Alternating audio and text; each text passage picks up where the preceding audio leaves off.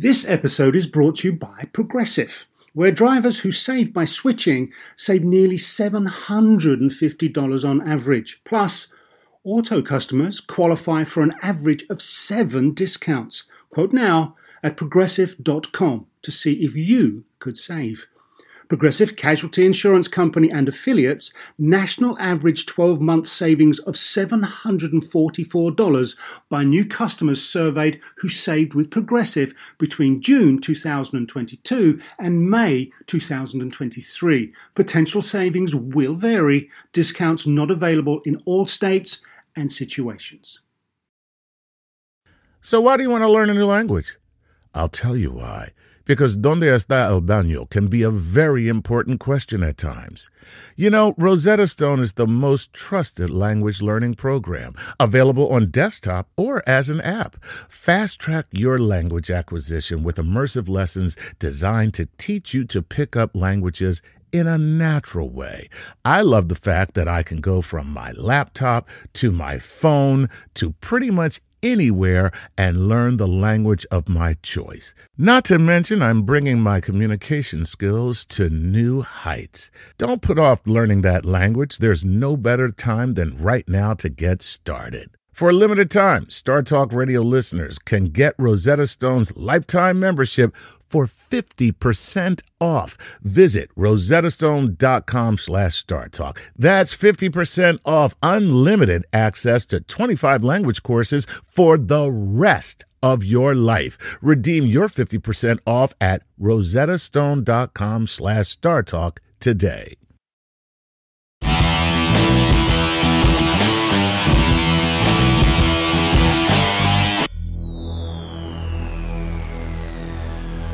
I'm Gary O'Reilly. And I'm Chuck Knight. And this is Playing with Science. Today we leap, we fly, we bounce, we balance, we spin, somersault and twist.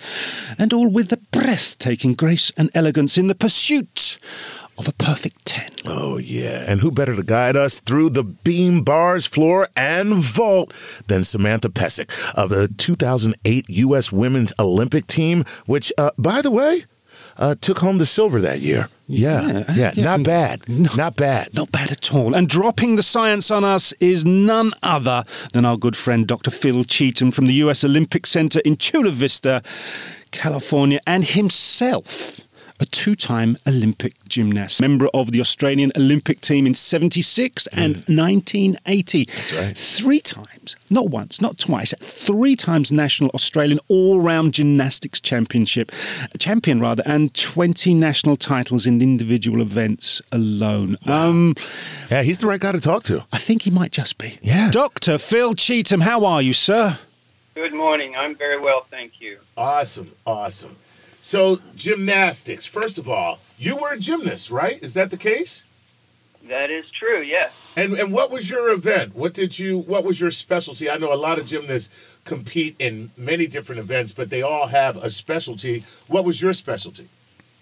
Well, that's true. I was an all-arounder, and to compete at the Olympic level back when I was a gymnast, you had to do all-around, and I competed for 20 years. So in that time, to be honest with you, I liked all different types of apparatus, all the different equipment, but my best was definitely vaulting. Ooh. Out of the 6 times I competed at the Australian Championships, I won vaulting 5 out of the 6 times. So I was very fast twitch. I could tumble and I could vault really well. Oh, so it's naturally gifted. Yeah. Doctor, answer this, because when I've watched Olympics and the gymnastics, particularly the floor exercises, I will see a gymnast tumble, land, and then pop. I mean, almost vertically into a somersault or whatever it is, and think, well, where did that power come from? Where did that transfer of energy happen? Could you explain that from a gymnast and a scientific point of view for me? Yeah, that's become very popular lately. We call it rebound tumbling. And it's been facilitated by the increase in the springiness of the floor. I mean, the floor is not just a mat. It's actually got springs underneath it. So that really floor makes doping. A humongous difference. Is that floor doping, Doctor? They're doping the floor. But yeah, it's definitely lifted the tumbling skills, and we're doing doubles with twists and triples and incredible stuff, and then just bouncing straight into another somersault. So what sort of forces are in play in, say, a tumbling routine or a vaulting routine where you've got that build-up of momentum and speed and then the explosion and the twists and the rotations? Well, you're in contact with the ground when you're tumbling that fast for less than about a tenth of a second, maybe a 0.15 of a second. Uh-huh. And in that time, you're going to experience about 10 times your own body weight. So It's incredible forces. Now, it is mitigated by the fact that you've got a mat and you've got a sprung floor, but nevertheless, it's explosive, and that's why it bangs when it goes, because it literally is explosive. The forces are huge. You yourself were an Olympic gymnast, and you yourself now, in your capacity with the U.S. Olympic Center in Chula Vista, California, work with world-class gymnasts and athletes. What would you say the one single thing that would make a world-class gymnast? I think it's tenacity. Wow. It's the ability to hang in there through all the injuries, through all the training, through all the depression, the difficulties, and just keep coming out. Every time you get knocked down, you get back up, and you just keep on going. Gary just mentioned the fact that you are the senior sport technologist at the Olympic Training Center in Chula Vista.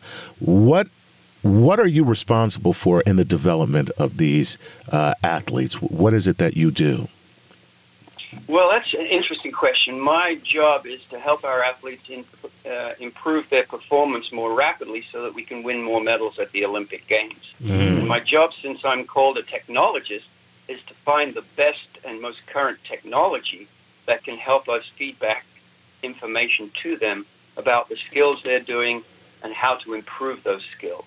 How are you going about analysing their technique? Because in the end, the execution of the routine is what's going to get them the extra points. Am I correct? Correct. And when you learn a skill, obviously you're pretty shaky at it. And so you repeat that skill over and over again, and you use video feedback. It's primary. The gym at the training center in Colorado Springs has cameras on each apparatus, and they have a delayed feedback so they can get off the apparatus, go look at the video, and then confer with the coach about what skill and what aspects of that skill were good or were lacking. And then you've got to be able to basically get that skill 9 out of 10 times before you can even think about putting it in your routine. Because doing a skill on its own is one thing, but putting it after 7 or 8 other skills is entirely another thing. You've got to be very, very well. So you're building a routine, one kind of skill, one kind of movement at a time. Is that how it goes? It's almost like That's exactly. It's almost like writing a song. It's like, you're laying down the tracks. You know what I mean? So if a routine has like 16 moves, it's like 16 different tracks that you're laying down one on top of the other. Yeah, that's a really good analogy, and the idea is to combine those skills in a nice manner that flows very aesthetically. And so you might have one specific skill that you just learned, and then you have to confer with your coach and say, well, where can I put this? Should I put it at the beginning, the middle, or the end? How does it connect with the other skills? God. And what skills should I drop out in order to include this skill? Oh, my God. Why would anybody want to be a gymnast? Oh, it's fun. I'm joking. Doctor, it's okay. He got the old-fashioned look from me. He knows better now. Yeah. So, are you using 3D analysis as you did with your golfers and your throwers? Yeah. Well, yes and no. Okay. In 1992 at the Barcelona Olympics, that's going back a long while, but we were commissioned by the IOC to do 3D analysis of the rings and the high bar. And we set 6 cameras up in the stadium stands all around. And we looked at the high bar. Before the athletes would actually come in the gym, we set up a calibration frame. We filmed it. And then as long as we didn't move the cameras, we were able to do 3D analysis on every move that the gymnast did. However, we would literally have to sit up all night digitizing each skill. That's putting the mouse cursor on the shoulder, the elbow. Nowadays, we can do that more efficiently, but we're not quite there yet. We're progressing to what we call markerless motion capture, where we can just point the camera, a magic camera, point the camera at the athlete and get the data. That's coming. And when that comes, then we'll be able to really do 3D analysis in a very efficient way. Wow.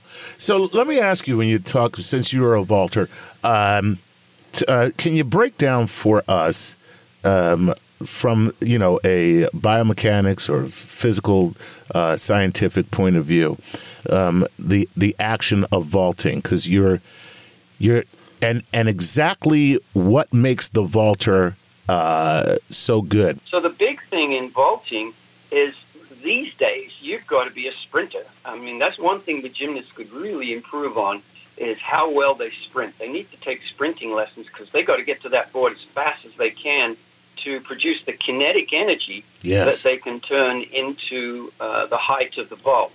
But then again, if you get too much power and you get a gymnast to accelerate without control, you're going to lose everything in the vault, are you not?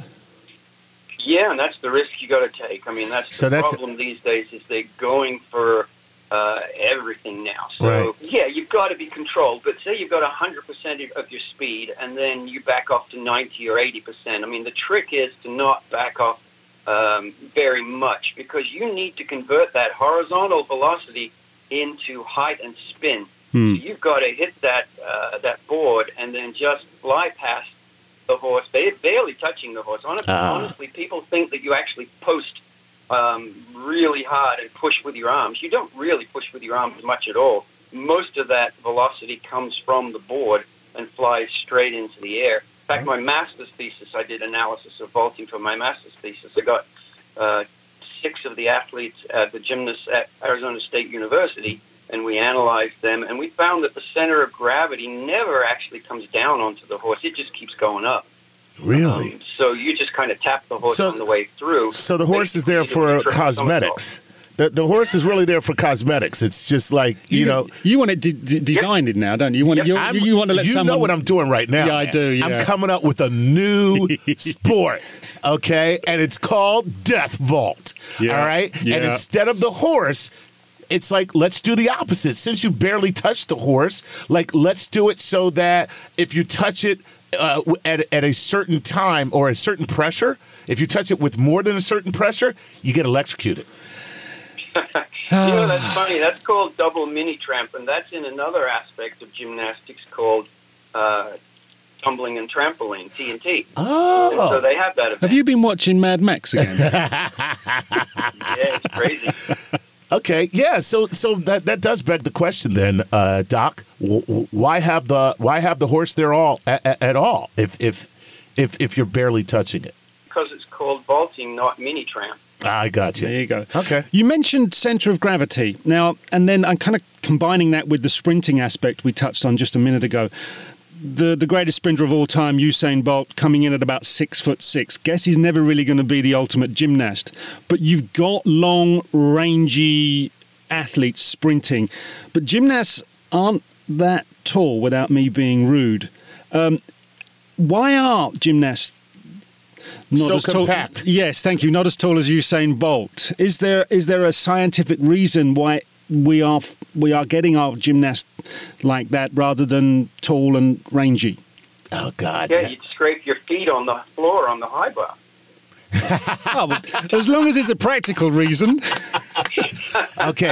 And the rings, too. Yeah, exactly. Okay. Being facetious. That's funny. Now I've come up with a new sport. Oh, dear. Yeah. Oversized gymnastics. All right, where you get guys, everybody is like as tall as Kareem Abdul-Jabbar, and you just watch them flopping around and dragging their knees on the ground. Don't be rude to big guys, Chuck. You know you're going to lose on that one.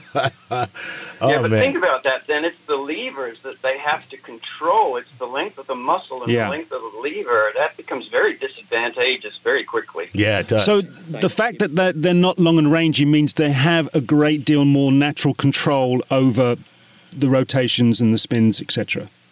Yeah, and think about the rings. Think about the cross on the rings, and think about the levers that you do on the rings. Those would be very, very hard to hold. Yeah. Talking about the rings, and what is it? Is it the Maltese cross? Yes. Yeah, where they go into that sort of crucifix position. Like And how do you, with gymnastics, because it's all, for me, I'm looking at it in a very layman's terms, obviously, it's a great deal, if not everything, to do with flexibility. But then you've got exercises like the rings where if you do not have power and strength, you are getting nowhere near executing any kind of routine. So how do you balance the two of strength, power and flexibility in training and for your gymnast? Well, that's why back in the old days when we had to do all-arounds, you were, in fact, an all-around gymnast. You had to have strength, flexibility, power, endurance. Now they are becoming more and more specialized, and you have specialists on the rings, you have specialists on the high bar. And so you can see the differences in those athletes. I mean, the ring guys are just, buff. They're really built really, really strong. The tumblers tend to be a little bit lighter and a little bit smaller, perhaps. How about the guys who do the pommel horse?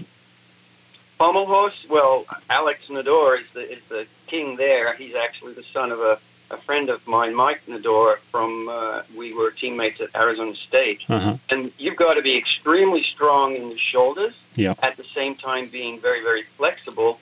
And then now with the Thomas Blair, where you see them doing the circles with the straddle splits, you've got to be flexible as well. And you have to have a huge amount of endurance because those routines last for a long time now. So how do you build a gymnast to be able to do a pommel horse routine for that length of time, but incorporating all of those different aspects? Is it quite simply you just wait for the naturally gifted gymnast to turn up, or do you work to achieve that? No, it's just work. And it's funny you should mention pommel horse because that is one of the most frustrating events in all of gymnastics. I remember when I was learning, I could barely do a double leg circle, and you just work and work and work, and you've just got to have faith. You just keep working, and then eventually something clicks, and all of a sudden now you can start to circle. And as you start to circle, you can do more and more. But it's definitely a strength and endurance. It was interesting for me because when I finished gymnastics, I think, I'm telling you how old I am now, but it was like 81, 82 when I quit competing. And I was working at the U.S. Olympic Training Center in Colorado Springs at the time. This is my second time with the USOC. I was able to get in the gym and work out. And I remember after 6 months of finishing gymnastics, I got on the pommel horse, and all of a sudden I could do all the skills I couldn't do when I was a gymnast. It was amazing. How do you account for that? My body was learning. It's almost like it seeped in, and my body got stronger, and it's all the neurons just finally connected, and I just got up there, and I'm like, wow, why couldn't I do this when I was a competitor? It was amazing. Are you glad the men don't do the beam? I've done that. I remember doing a cartwheel one time and putting one leg either side. Yeah, you do that once and you don't do it again. Yeah, wince. I've done the beam once and my voice ended up sounding like this. Yeah. I have total respect for the ladies on the beam. They are just awesome. When you think that they're mid-air sometimes and landing on basically a plank of wood. What is it? 4 inches across? Yeah, they tumble like they're tumbling on the floor. It's totally amazing. Now, is it true that women are able to do that because they have a naturally lower center of gravity, and that's why the women are able to do the beam and men are not? Well, it all helps, but there's some tall girls out there. Nastia Lukin was pretty tall, and so I don't know that would. There's never. You can't ever really point to one thing. It's always a combination of things. I think if I was a female and had to do beam, I would never have been a gymnast. That would have put me out. But uneven bars and tumbling and vaulting, they're fantastic. Cool, man. As are you, Dr. Phil. Thank you to Dr. Phil Cheetham. Fabulous, as always, with the good doctor. We are going to take our break. When we come back, a real treat. An Olympic silver medalist and a world champion from USA Team Gymnastics. Yes, Samantha Pesek will be with us. We are thrilled. Hope you are. Stick around. She'll be with us very shortly. This podcast is supported by FedEx. Dear small and medium businesses, no one wants happy customers more than you do. So you need a business partner just like you, like FedEx, who understands your passion for serving your customers because they have the same commitment towards you. That's why FedEx offers you picture proof of delivery, packageless and paperless returns, as well as weekend home delivery to 98% of the US on Saturday and 50% on Sunday. See the FedEx service guide for delivery information. What's more, FedEx Ground is faster to more locations than UPS Ground. Trust FedEx for timely deliveries. See what FedEx can do for your business. Absolutely, positively FedEx. Whether you're a family vacation traveler, business tripper, or long weekend adventurer, Choice Hotels has a stay for any you. And that's good, because there are a lot of me's. Choice Hotels has over 7,400 locations and 22 brands, including Comfort Hotels, Radisson Hotels, and Cambria Hotels. Get the best value for your money when you book with Choice Hotels. Cambria Hotels feature locally inspired hotel bars with specialty cocktails and downtown locations in the center of it all. Hey, that's me. Radisson Hotels have flexible workspaces to get the most of your business travel and on-site restaurants. That's me too. And at Comfort Hotels, you'll enjoy free hot breakfast with fresh waffles, great pools for the entire family, and spacious rooms. Hey, that's me too. I guess I'm just going to have to stay at all of them. Choice Hotels has a stay for any you. Book direct at choicehotels.com, where travel comes true. Hey, remember when we did that show about the science of the golf swing? Well, let's take that to the next level. And that's because PXG has developed the Black Ops driver so golfers don't have to sacrifice distance for forgiveness. And the science proves it. PXG Black Ops driver is a breakthrough in driver technology. It's a complete and total victory in golf club engineering, unlike anything you've ever seen before. Black Ops drivers are adjustable to deliver a combined MOI of 10,000 plus for unreal forgiveness. Now that's ridiculously high. The higher the MOI, the more forgiving the club will play. So you don't have to square the ball perfectly for it to go straight and get distance. Add PXG's new advanced material face technology, and you get incredible ball speed that pushes the distance to the absolute limits. More forgiveness, more distance, no sacrifices. PXG Black Ops driver. Hit your tee shot straighter and farther. The proof is in the science. Learn more and get free shipping on all equipment. Go to pxg.com/StarTalk and use code StarTalk at checkout. That's pxg.com/StarTalk. Use code StarTalk for free shipping on all equipment. pxg.com/StarTalk, code StarTalk.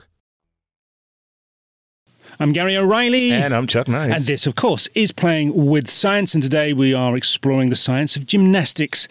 And I am thrilled to say our next guest is a gymnast of some repute, Samantha Pesek, silver medalist and world champion. And that silver medal, Chuck, came in the Olympics. That's correct. Welcome to Playing with Science. Yes.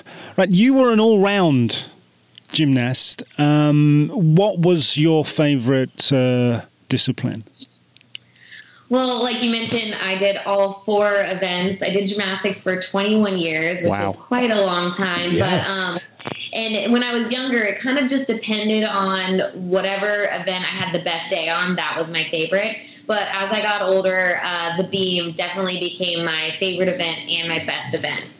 Oh my God. The beam is something that scares men.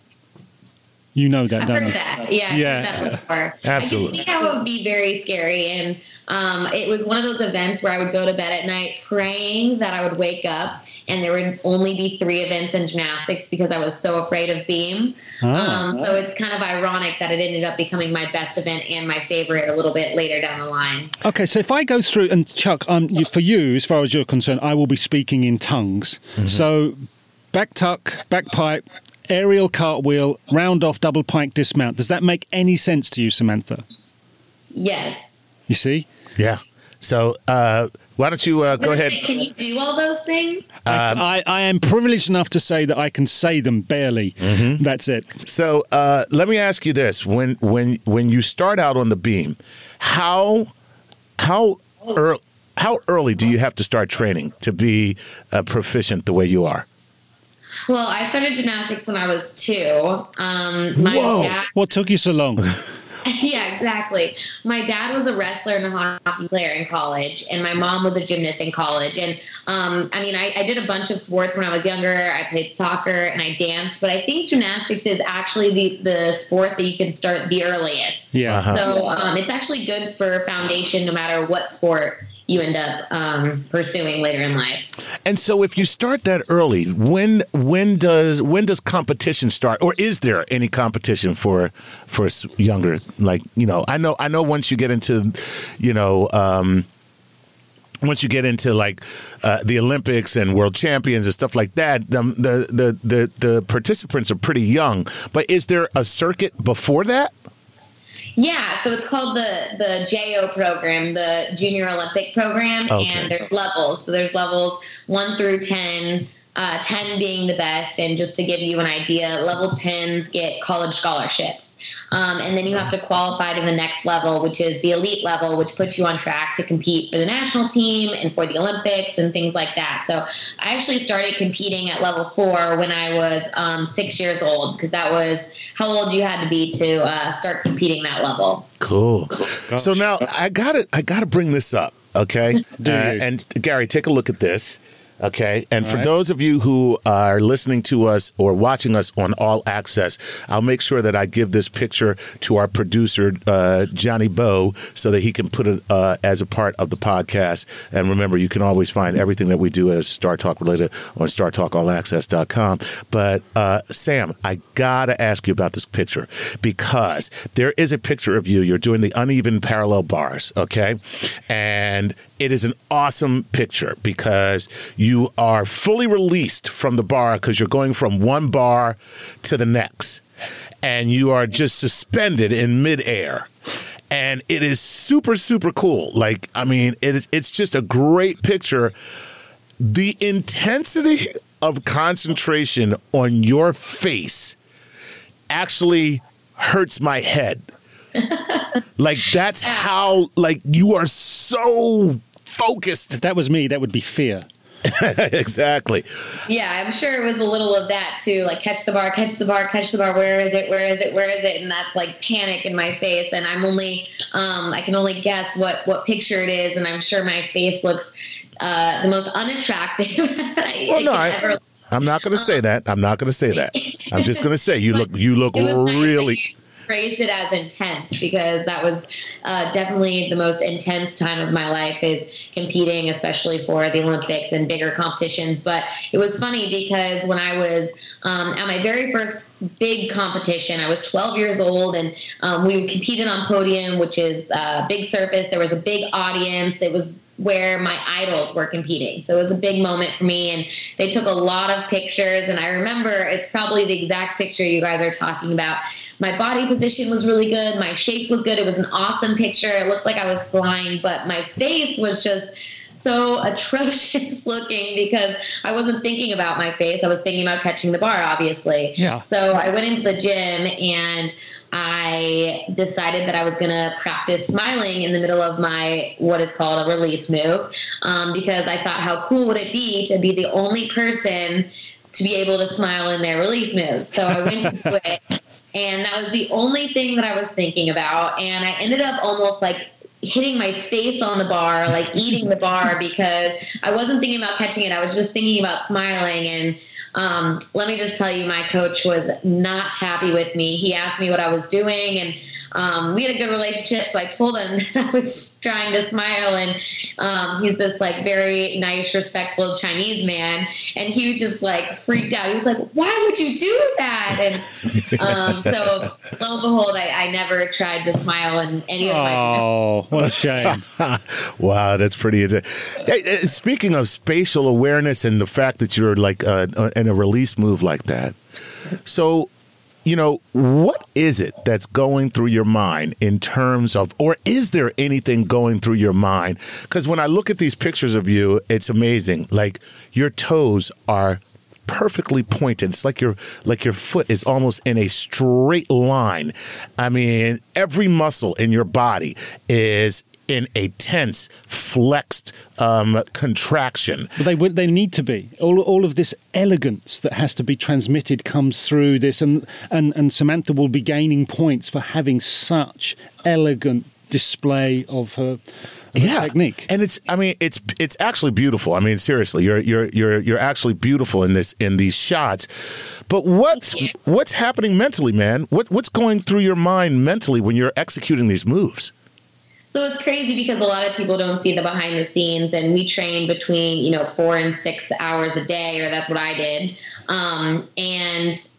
You train so many hours so often. There's not an off season in our sport, and you get this one opportunity in competition to do the best job you can. And so you can really rely on your mental. We always say it's like 80 to 85% a mental sport, and then the rest is physical. And for people watching, it just looks like a very physical sport. So you can imagine how mentally demanding it is to make sure that you're in the right mindset before you go up. I always felt like I did better under pressure. So when I was younger, I used to tell myself, like, people are watching you, and I would be like on the top of my game because I always loved showing off all my hard work that I put in the gym and the new skills that I had. But the older that I got, the more I focused on each individual skill. You almost have a mental routine as well as a physical routine. So you say the exact same things in your head in the competition as you do in practice. So you have to train your mind to be that tough no matter what setting you're in, or no matter how loud the crowd is cheering or booing or what have you. What Samantha, I'm interested with different sort of skills and techniques, and I'm looking at a Yurchenko down here, and I'm going to at one point ask you to explain that. How long would it take you to master that particular skill, or other skills that you would use on the floor, on the beam, on the uneven bars, etc.? Well, that's a little bit of a loaded question because, like I mentioned before, there's levels. So each level is kind of building a foundation of gymnastics. So when you go to start learning these higher skills, you already have the really basic foundation. So really, when you're starting to learn a Yurchenko or a higher level skill, you've already put in years of the groundwork, so to speak, and you start training, into the soft foam pit or maybe with a spot, and then you have to do a lot of repetitions to build what is called, muscle memory. Where Chuck's eyes have lit up because you've said soft cone pit.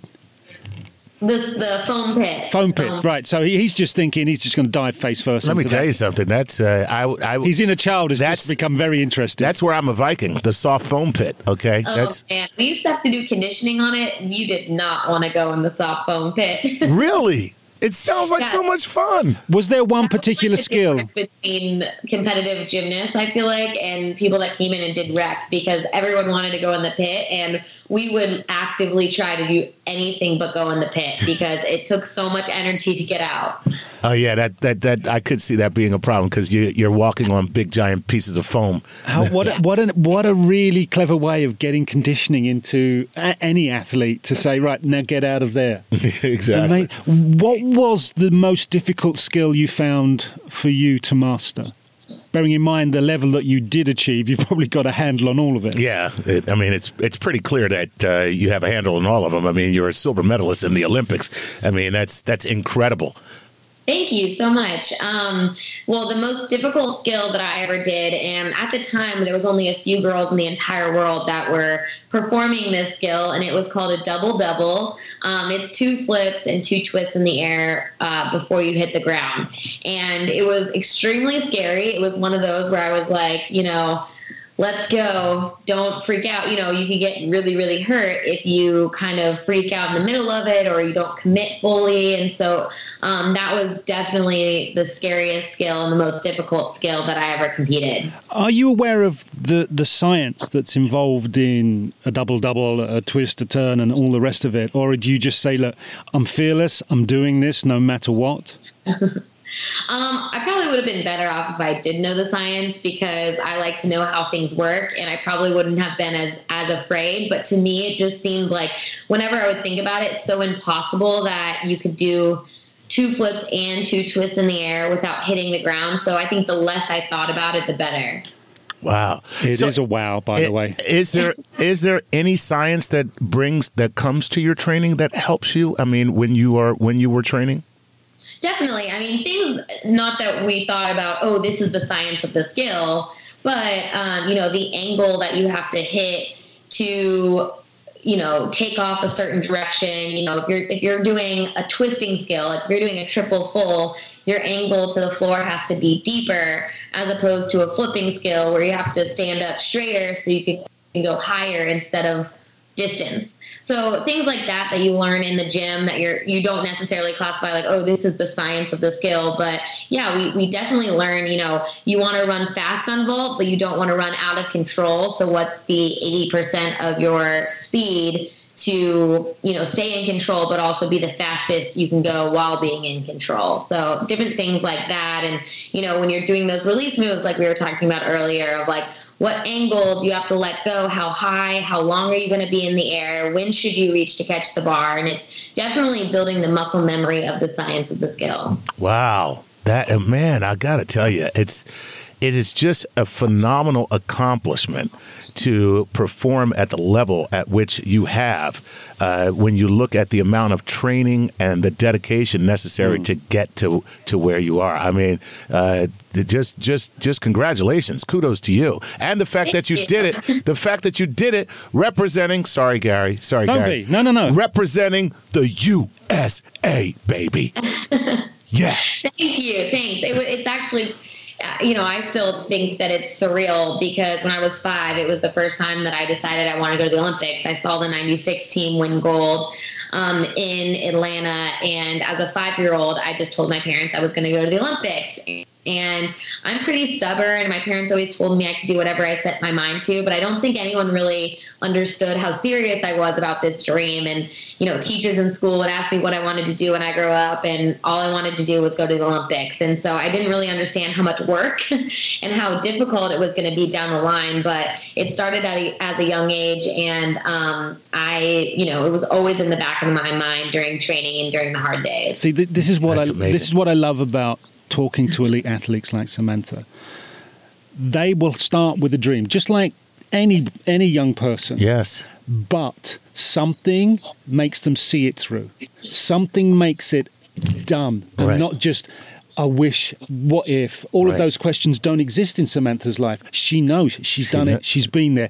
Okay, Samantha, before we let you go, I have this wonderful question. It's wonderful in my mind, probably the only place it's wonderful. At high school back in England, I was blessed to have a sports master who was very, very involved in British gymnastics. So I kind of had a feel, and we had sort of world champions and international gymnasts around me in school, and I wasn't one of them. But having got that kind of feeling for gymnastics, I would always watch the Olympics, and it intrigues me. Do you get to choose your own music for the floor routine, or does someone just dump it on you? I think it depends on who your individual coach is. And then, at the higher level, you have to have it approved by the national staff. Understandable. So that goes in to think about it. Like, yeah, you want it to match your personality. That's like the number one thing. I would never have like a graceful, beautiful ballet floor music, if you will, because I was more of a powerful gymnast. So I needed a little extra oomph from the music. So there was a lot that went into picking music and your style. And I like to be a little bit more smiley and show off and have a little bit more fun. I wasn't really the serious girl. So I had to pick music that kind of fit my personality, but also was serious enough for the elite world. So it was a difficult balance sometimes. But yeah, I always had a say in what floor music I had. Good. Because I always felt at some point that suited the gymnast perfectly. And another time I'd be watching and thinking, there's no way you chose that. Yeah, I can't say the same for everybody because I definitely know some gymnasts that they was out of their control completely. But again, my coach and I had a really good relationship, and I felt like we were always on a team, and he respected my opinion, which I really appreciate. And so that was definitely something where I felt like I needed to interject and give my opinion in. Wow. Fabulous. Samantha, before we let you go, what are you doing with yourself at this moment in time in terms of career-wise? So I'm actually doing sports broadcasting. And that starts up again in January with the NCAA gymnastics. But I was fortunate enough to go to Rio and cover the games for NBC. And it was my first time back at an Olympic Games since I was competing. So it was a really, really neat opportunity for me to just be surrounded in that atmosphere again, but on a completely different level. Yeah, how did that feel, having to stand on the outside looking in? It was cool because, when you go as an athlete, you have tunnel vision, you have your job, and you know what you're supposed to do. So you don't really think about anything else. So it was really cool for me to see how everything else works on the other side of the fence. It was a lot less stressful, let me tell you. Yeah. And it was nice that, my USA girls had such a good, week. Didn't they just? Yeah, so it was a fun. I shed some tears. I was so proud, just because I know what it's like to be in their shoes and to finally have your dream come true. And that's kind of what I see, not just from the USA girls, but there was a few other girls that had such a fantastic Olympic Games that I feel like that I can really understand what that was like, because they put years and years and years. Gymnastics is one of those sports that people tune into once every 4 years at the Olympics. And then they kind of forget that those girls are training 4 years before the next one. And so it's really cool to know that firsthand and to really appreciate all the girls that are training that hard around the world. Well, we really appreciate you. Seriously. We do. And hopefully our listeners will now appreciate that it's not just every 4 years and that it's a year-round thing. So, Samantha Pesek, thank you so much for being our guest today. It's been wonderful to talk to you and quite enlightening. Thank you very much for having me. You're welcome. Well, Chuck, that's it. Another Playing with Science. Yeah. Are you thinking about taking up gymnastics now? Absolutely. The first thing I'm going to do is actually learn to touch my toes, and I hope I get scored a 10. And I'll leave you with that thought. That's it from Playing with Science. That has been the science behind gymnastics. If you can touch your toes, you're a better man than Chuck and I. Or lady, for that matter. Look forward to your company soon. Bye-bye. Meet Janice. Unfortunately, her thing is sneeze attacks every time spring returns. I literally sneezed 40 times in a row once. Luckily for Janice, at the Walmart pharmacy, she can get over-the-counter allergy relief for things like sneezing, runny nose, and watery eyes fast with online pickup or delivery. No more suffering? That's nothing to sneeze at. I see what you did there. Help survive allergy season with fast online pickup or delivery from Walmart. Welcome to an easier pharmacy. Welcome to your Walmart. At Capella University, you'll get support from people who care about your success. From before you enroll to after you graduate, pursue your goals knowing help is available when you need it. Imagine your future differently at capella.edu.